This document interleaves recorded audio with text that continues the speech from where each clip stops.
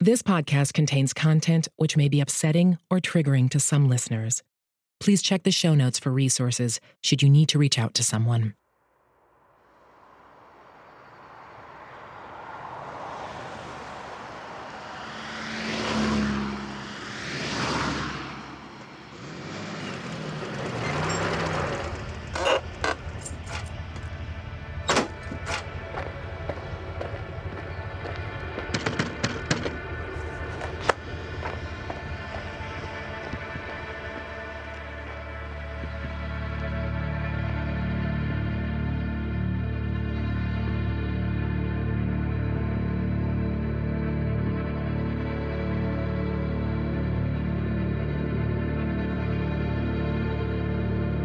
One of the first things I did was show him the photograph of him and the little girl.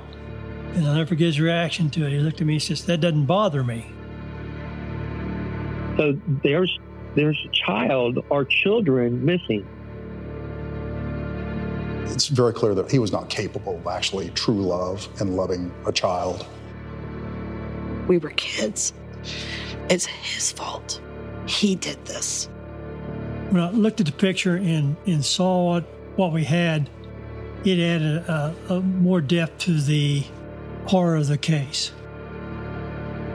That was the end goal, for her to have an open door but never walk out. I had so many questions. We won't ever have all the answers, but if we can get any positive out of it, that's all that matters. I think to this day, I'm still like, who was she? Where did she come from?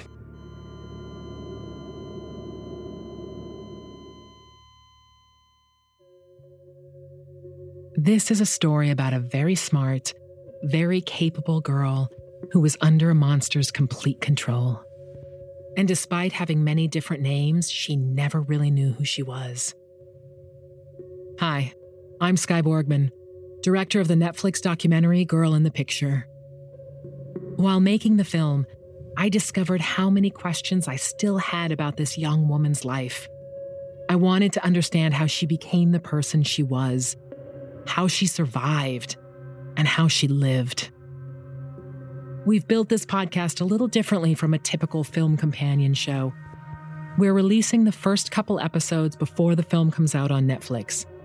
But it won't matter if you listen to the podcast first or watch the film first.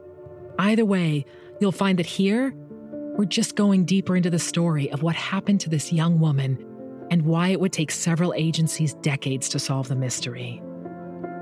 This is the Girl in the Picture podcast.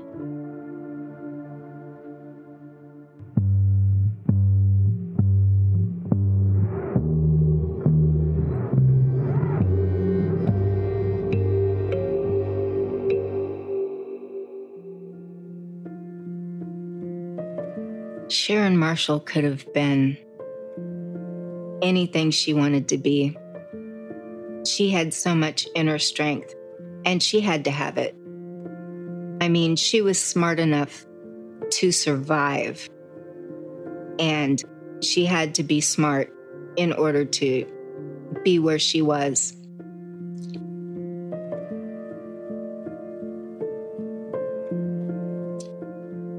I'm sorry. She had so much potential. She had something to offer the world. She really had a gift. And she was such a good person. And so smart and so sweet.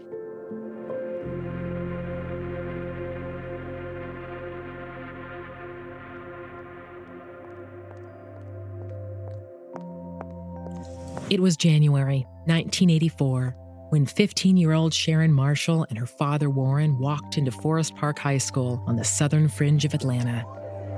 It was Sharon's fourth school in a year, and Warren told the staff they'd moved around a lot since her mom had died of cancer.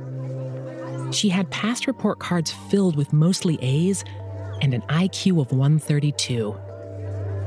Teachers found Sharon quiet but confident, and despite the loss of her mom and her constant moving around with her single dad, she seemed to be thriving. I spoke with Sherry, one of the first friends Sharon made there. It was just your regular high school, loud hallways, crazy kids. And I just remember her, coming into the gifted program, and they came in and introduced her, and all the boys went crazy, and, She was very, very smart, and she was going to be an aerospace engineer. There was no, oh, I might want to be this or I might want to be that. That was what she was going to do.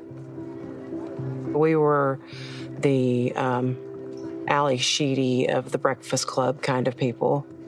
We weren't really all that popular. We were the gifted kids. The gifted kids are not necessarily usually the popular ones. She always picked up on people who might have been sad or not, people didn't pay attention to, and she would pay attention to them to make them feel better. She was just very cheerful, smiled all the time. She was just a happy person. She hung out with Ray, but she really couldn't hang out a lot because she had to be home after school. So whatever hanging out was happening at school. I think a lot of people thought that Sharon and I were dating because she would wear my jacket. And, she would always hug me in the hallway and hold my hand. When I met her, I was probably at one of my lowest points. Life at Forest Park for someone like me was hard. And I'll tell you why. It's because I was very, very petite.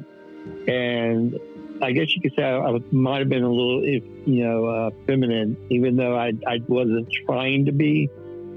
And she would hear people in the hallway that would call me fag or gay Ray. And she was a short girl, but she would get in their faces and she would say things and take up for me. And those people would leave me alone afterwards. I could have very easily committed suicide, or I could have very easily have dropped high school to get away from the harassment. And then where would I be? To me, she was an angel that came at one of my darkest times. During the summer of '84, Sharon went off to student council camp, where she met Jenny. She lived just outside of town. I was on the student council for my 9th grade year, and they sent us to summer camp at Berry College. Sharon was in my group, and I don't know, it was just instant hit it off. Like, I felt like from the first day I had known her my whole life. And she told me that her mother was killed in a car accident, that she was hit by a car on a bridge and died when she was in the 2nd grade. There were different stories of how Sharon's mom died. And with Jenny attending a different school, no one spoke about it or questioned it. Why would they? We didn't exchange numbers when we left, but I looked in the directory and I found her name and number. I was like, oh my God, there she is, So I called, and when I called, she picked up the phone, she said, hello. I said, Sharon, hey, it's Jenny. And she's like, oh my God, how did you get my number? I said, it was in the directory. And she said, you can't call here. And I said, well, why? And she said, my dad doesn't allow me to use the phone. And then I could hear him screaming in the background, who's on the phone? And she's like, oh, it's a girl from campus. Did you give her the number? Just screaming at her. Did you give her that number? How did she get the number? She's like, Daddy, no, it was in the thing. And then the phone hung up. And I sat there like shocked because this did not sound like the same girl that I had been at camp with. And then that was my first experience with Warren Marshall.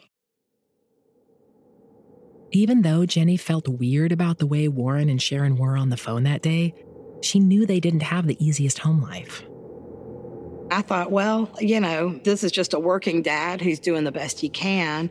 It seemed like her rules were very, very, very strict. She would always tell me when Daddy comes home, I have to give him a back massage. I have to sit down with him and we have to go over the bills. We have to pay the bills. And I have to cook dinner. I have to have the house clean. I have to get my homework done. She was, it was like she was the little wife. And I just thought she was doing the best she could with her mom being gone. I would go over to her house and we would stay outside. She was always saying that her dad was napping because he works real hard and he works, painting houses and doing construction work. And she would say, "I'm tired," and I said, "Well, aren't you not getting any sleep?" And this was a moment that is frozen in time in my mind. She goes, "Well, sometimes I have to give my dad back rubs and massages. He comes in the middle of the night because he's so tired, and I have to rub his back and make sure that he's got a massage." And I said, "What?" I recognized that something wasn't right. And I asked her, I said, is your dad doing anything? I said, "I don't want to mess up our friendship. And you can be honest with me." I said, "Sharon, you know that I was molested. And is anything not right with your dad?" "Oh, no, don't be silly. That's my dad." And she blew it off. I said, is he, touching you inappropriately or anything? And she kind of laughed it off. She never answered the question. And to this day, I still remember that. She never answered the question. She laughed it off and she just hugged me. I had to respect him. I had to be very careful because I didn't want to lose my friend. Without somebody saying, here's how it looks, here are the things to look out for, they don't have the confidence to understand that it's real. Diane Cranley is a sexual abuse survivor and has dedicated her life to abuse prevention. If you see one boundary being broken, okay, maybe no big deal. But if you see a pattern of boundaries being broken, you should suspect that abuse is either already happening or it's going to happen if somebody doesn't intercede. And so when you know what it looks like and you know what the boundaries are and you're seeing these behaviors, you're empowered. One night, her dad came to pick her up, and my mom had just gotten home, and she was in her police gear with badge, everything done, no work. He knocked on the door. We were in the living room, and my mom answered the door, and the look on his face, you could just tell that he was kind of shocked. And he goes, "Is my daughter here? Is Sharon here?" And my mom goes, "Yeah, you want to come in?" He goes, "No, I'm fine out here. Tell her to get her ass out here, so we got to go." And Sharon left, and my mom goes, "That's her father?" I go, "Yeah." And she said, "I don't want you around him." And I said, "Why?" And she goes, "I don't know. He just doesn't give me a good feeling." And that's when I told her about the massage, and she goes, "Well, I can't do anything, and nobody can do anything unless she comes forward and says something." That she actually has to say that. The problem is one person saw one thing, somebody else saw another thing, this person saw something else. Whereas independently, it was just weird or creepy. But together, it's like, oh no, something is definitely going wrong here. Despite Sharon's happy facade, she was being sexually abused at home. Some of her friends suspected it, but no one wanted to push her. And although people knew something wasn't right with Warren, they just weren't sure what it was. She didn't have emotional problems that we could tell. She wasn't crying. She wasn't, "Oh, woe is me." She had a very positive outlook on life. She had very high grades. She read a lot. Looking back, I think Sharon had a lot of little signs of cries for help. I look back, the signs were there. You can wave a red flag all you want, but if you don't realize what a red flag means, you're not going to look for it. It's just going to be part of the scenery. Sometimes, we list all these things, look for kids who are depressed or withdrawn and, all these things. And those things are all true. But sometimes kids go the other way. And it's like, if I can just make everything perfect in my life, right? If I can put on this facade of perfection, then I can get through this. And it is a coping mechanism. And it's multiple things. Sometimes it's so that other people don't see the total brokenness, underneath. And sometimes it's just about control. And so we see that sometimes as their means for coping, because they can't control other parts of their life that are so painful. So they thrive in the areas that they can control. Sometimes people say, well, she was more resilient. I'm not sure that's resilience. It may look like it on the surface, right? But everything that she was struggling with is still buried below. And so that's a coping mechanism. Thinking about the signs, or these cries for help that Jenny mentions. In the 1980s, we just weren't having conversations about what to look out for or how to recognize signs of sexual abuse. And that sort of education we have now on boundaries between adults and children really didn't exist yet. Looking at Sharon's life in retrospect, I wonder how she could stay so positive. And the thing is, we'll never really know. At the time, she was working towards a college scholarship and had hopes of studying aerospace engineering and working for NASA. Perhaps her drive to succeed was a coping mechanism. Or maybe being so positive was just who she was. There was a time when Warren's behavior was vague, but now began to escalate, and he started acting out in front of others. Sharon told her dad that Lynn was acting in shows and had done some commercials. And Sharon showed Lynn photos that her father had taken of her. Ones that Lynn felt were just way too sexy for a teenager. Then Warren offered to take photos of Lynn and Sharon together. He drove us to a part of Atlanta that I had never been to. It was very seedy. There was a bunch of warehouses. And he stopped in front of this warehouse and he went inside. He said, "I'll be right back." And that's when I saw it. He had a gun with him. And I just kind of looked, and Sharon looked at me and she goes, "What?" As he was leaving the car, I said, "Your dad has a gun." And she goes, "Oh, that's just protection. He protects me that way." And I go, "Okay." He came back from the warehouse and he was very upset. He said, "We can't take the pictures today. They got it locked up." When I told my mom that I got in the truck with him, I don't think the roof ever came back down. My mother was so angry with me, and she said, "Suppose he would have killed you, and I would have never known where you were."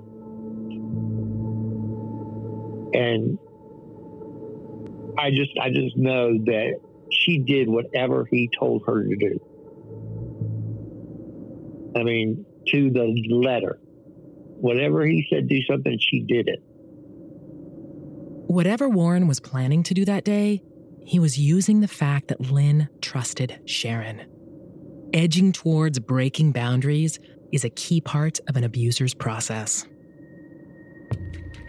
It's really this cyclical process where they're constantly, whether consciously or subconsciously, thinking about all of these aspects and moving every ball forward just slowly but surely. And anytime they get, direct pushback, significant pushback from a child, they'll slow down, or they'll, take a step back and maybe even take that child off their list and move on.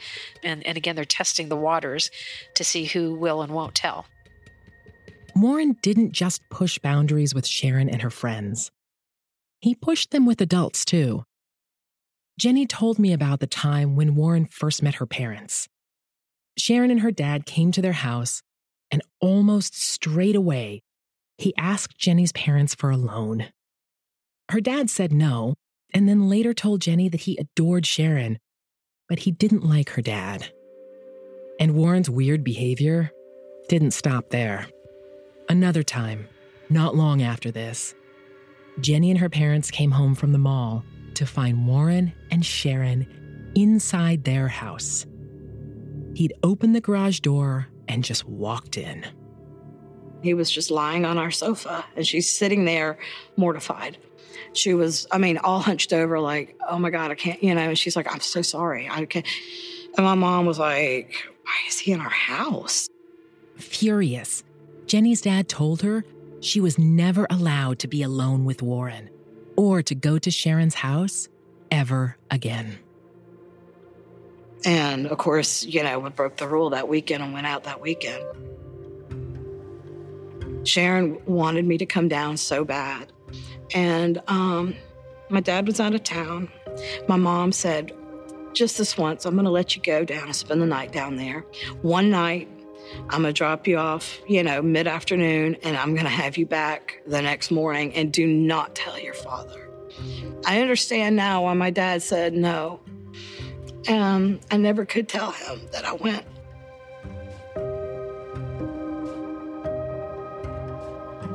He bought us dinner, and we sat and we just laughed. And I was very nervous around him because I knew how strict he was, and I knew that he had a temper, and I'd heard him yell. So I was on my best behavior, and I was really kind of timid and everything. But she and I were having fun. And he seemed that night like he was going to be really cool. I remember right after we ate, we went and got gas, and he said, let's go drive down Stewart Avenue and look at the prostitutes. What? I thought, that's weird. And she's like, we'll just go and we'll just look at them, I was like, that's weird. I think my parents would really like me driving down Stewart Avenue, but okay, Perpetrators tend to be ones that allow kids to get away with a lot of things. So when we start to see people who don't have good boundaries with kids, right, and they let them break rules, any way that they can get the child complicit in it so that the child's thinking, if I tell, I'm going to get in trouble because I did X, Y, Z, or I wasn't supposed to. And it kind of comes into creating some level of complicity.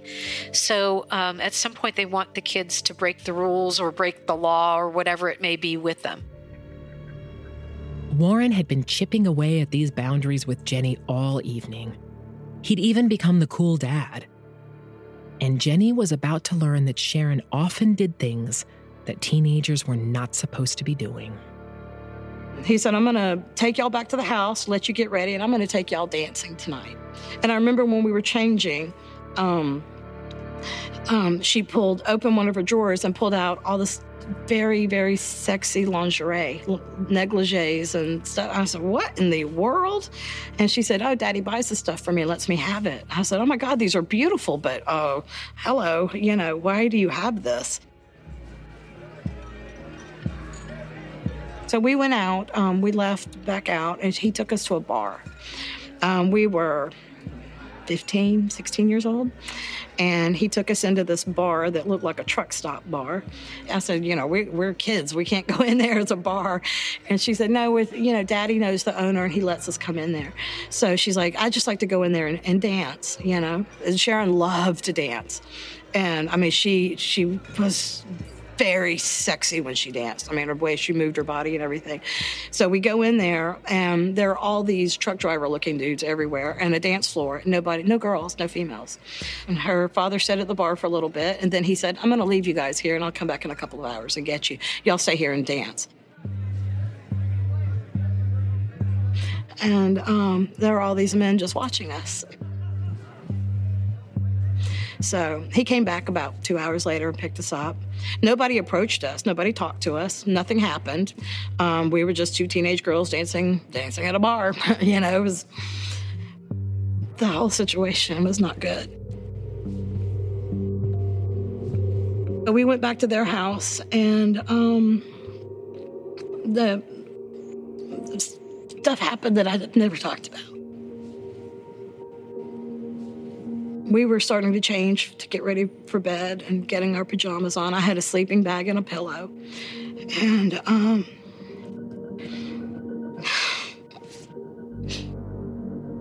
he came in with a gun. And to scare us. And he said, he walked in, he opened. They didn't have doors in their house. They had curtains. There were no doors. And he walked in with a gun. And he pointed at us, and he said, what are y'all doing? Screamed at the top of his lungs. I screamed. We only had underwear on. We were just changing. I didn't have clothes on. I grabbed everything to hold up. And he starts laughing, maniacal, evil laugh. And then he says, "I'll be back." And he walked out. And I looked at Sharon, and she just laughed. And she said, "Oh, Daddy's just being silly." And I was like, I don't have, just trying to change here,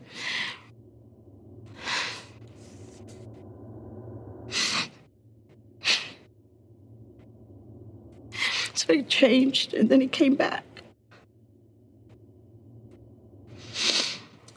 And he still had the gun. And he ordered me to lay down on the floor on the sleeping bag and put a pillow on my head. And I did. And he raped her at gunpoint. And I was in the room.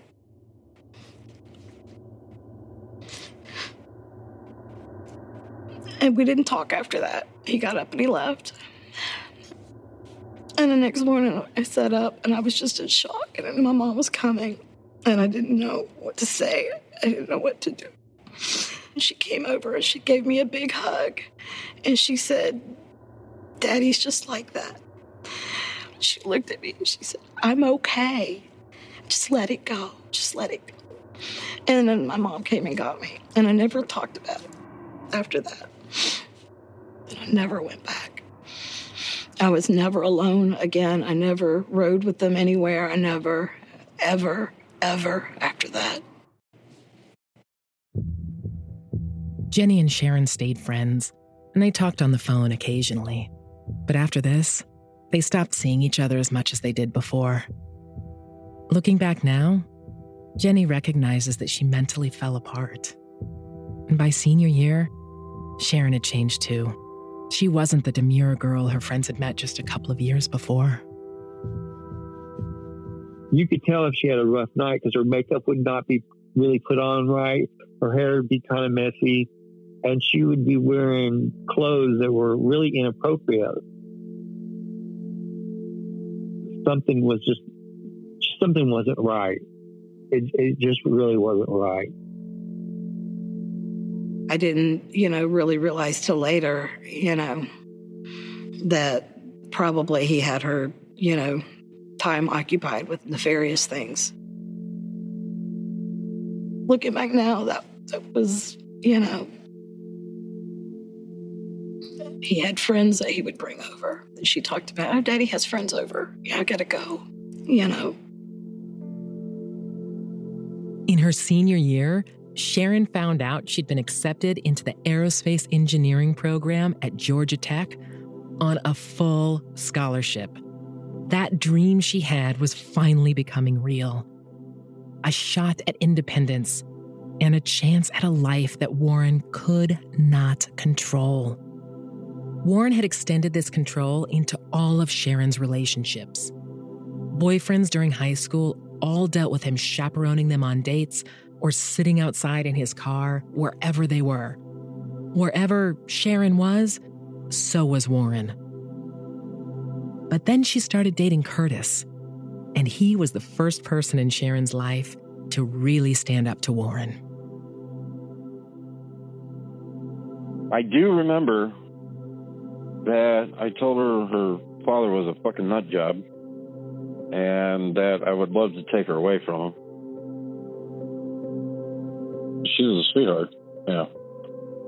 Very friendly and just trying to be social like other people. We just ended up talking.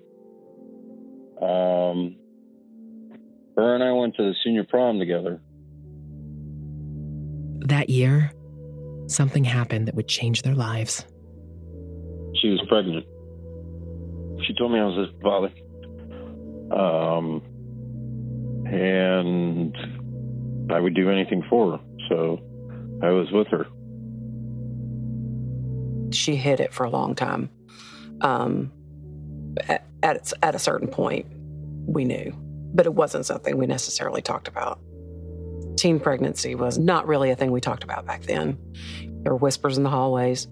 It was a hush-hush kind of thing. And it was obvious that she was, but we didn't say that. When Warren found out Sharon was pregnant, he went ballistic. A month or so beforehand, Warren had taken out a full-page announcement in Sharon's high school yearbook, congratulating her on her scholarship.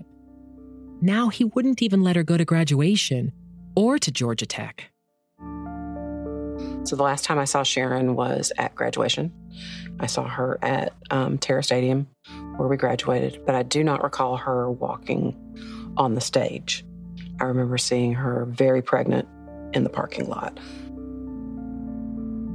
Warren told Sharon they were moving to Arizona, and Curtis went with them. I placed an ad for all of my stuff, and I sold everything I had to give us money to go to Phoenix. Sharon and Jenny hadn't seen each other for a while, and the last time they spoke by phone, they'd squealed with excitement about Sharon's scholarship. So when Sharon called Jenny and confided that she was pregnant, moving to Arizona, and not going to Georgia Tech, Jenny had a hard time reconciling it all. When I found out that her father wouldn't let her go, how hard she had worked to get there, and he said no. You know, when she found out she couldn't go, I was like, well, we'll just hang out together. I won't go to college either. And she said, no, I want you to go to college. Sharon, Warren, and Curtis arrived in Phoenix in June of '86, where they rented an apartment. Curtis had no idea that Warren and Sharon had ever been to Phoenix, let alone lived there before they moved to Georgia. They never told him. And he didn't know that 5 years earlier, in 1981, when Sharon was 12, Warren had registered a driver's license in the exact same block they'd just moved to. After they settled, Sharon called Lynn to give him her news. When I talked to her, she said that she was going to have a baby. And I didn't know about that. And I told her to please stay in touch with me because I'll write you letters every day. And I never got an address, and I never heard from her again. She was pregnant, getting bigger. I would work 10, 12 hours a day, go home, eat, sleep on the couch. Curtis started working to support Sharon and Warren. He says he didn't mind because he just was so focused on looking after Sharon and their unborn baby. But one day, he came home to find a man and a woman in the apartment. I was like, what's going on here? So she took me into a bedroom, our bedroom, and she proceeded to tell me the child's not yours. These are people from an adoption agency. Warren had talked her into giving the baby up for adoption. It was a hard moment. And then I was furious. I just worked a long day. I got home. I was mad. Very mad. That she lied to me. I was stupid and ignorant, thinking she was telling me the truth then. I got very mad, and I threatened both of them and told them both to get out of my apartment, or I'd kill them both. I cried, she cried. I was so angry and upset and hurt. I mean, it devastated me. But I remember her bawling, I remember her crying, and her apologizing. And my last moments with her, I was just very angry because they lied to me. I never thought in a million frickin' years what the actual truth was. A heavily pregnant Sharon took the bus from Phoenix to Georgia to visit Jenny and her family. When it came time to leave, she broke down, begging Jenny's mom to let her stay and not send her back to Arizona.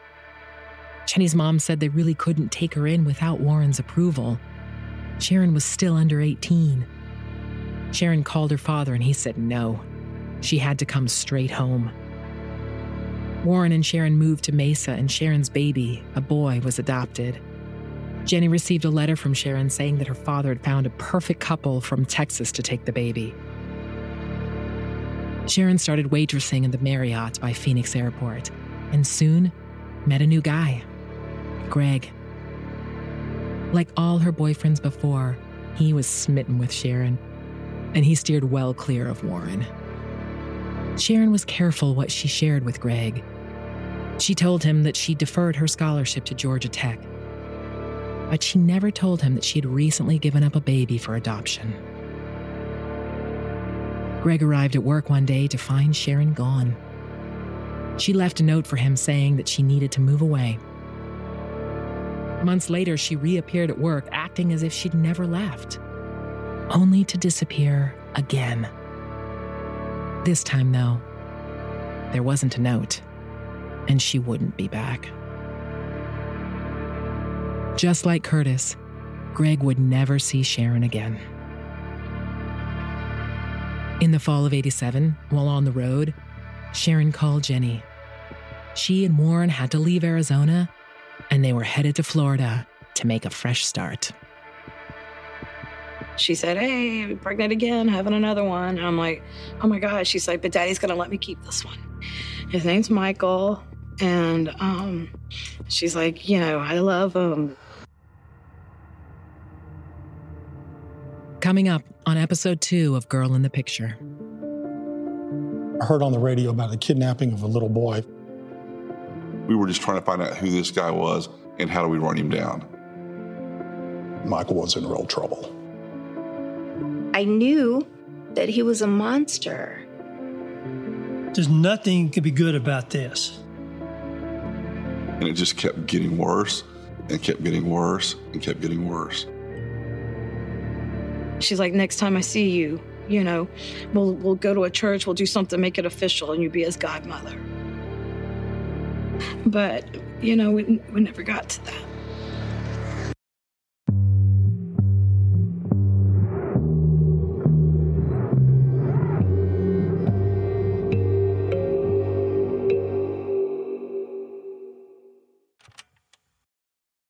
Girl in the Picture podcast is brought to you by Netflix and Main Event Media. Narrated by me, Skye Borgman. Written and produced by Anna Priestland. Executive produced by Emily Bond and Jimmy Fox for Main Event Media, me, Skye Borgman, and Matt Birkbeck. Sound edited by Joel Porter. Sound design and mix by Reed Thomas Lawrence. Music composition by Jimmy Stouffer. Based on the books A Beautiful Child and Finding Sharon by Matt Birkbeck.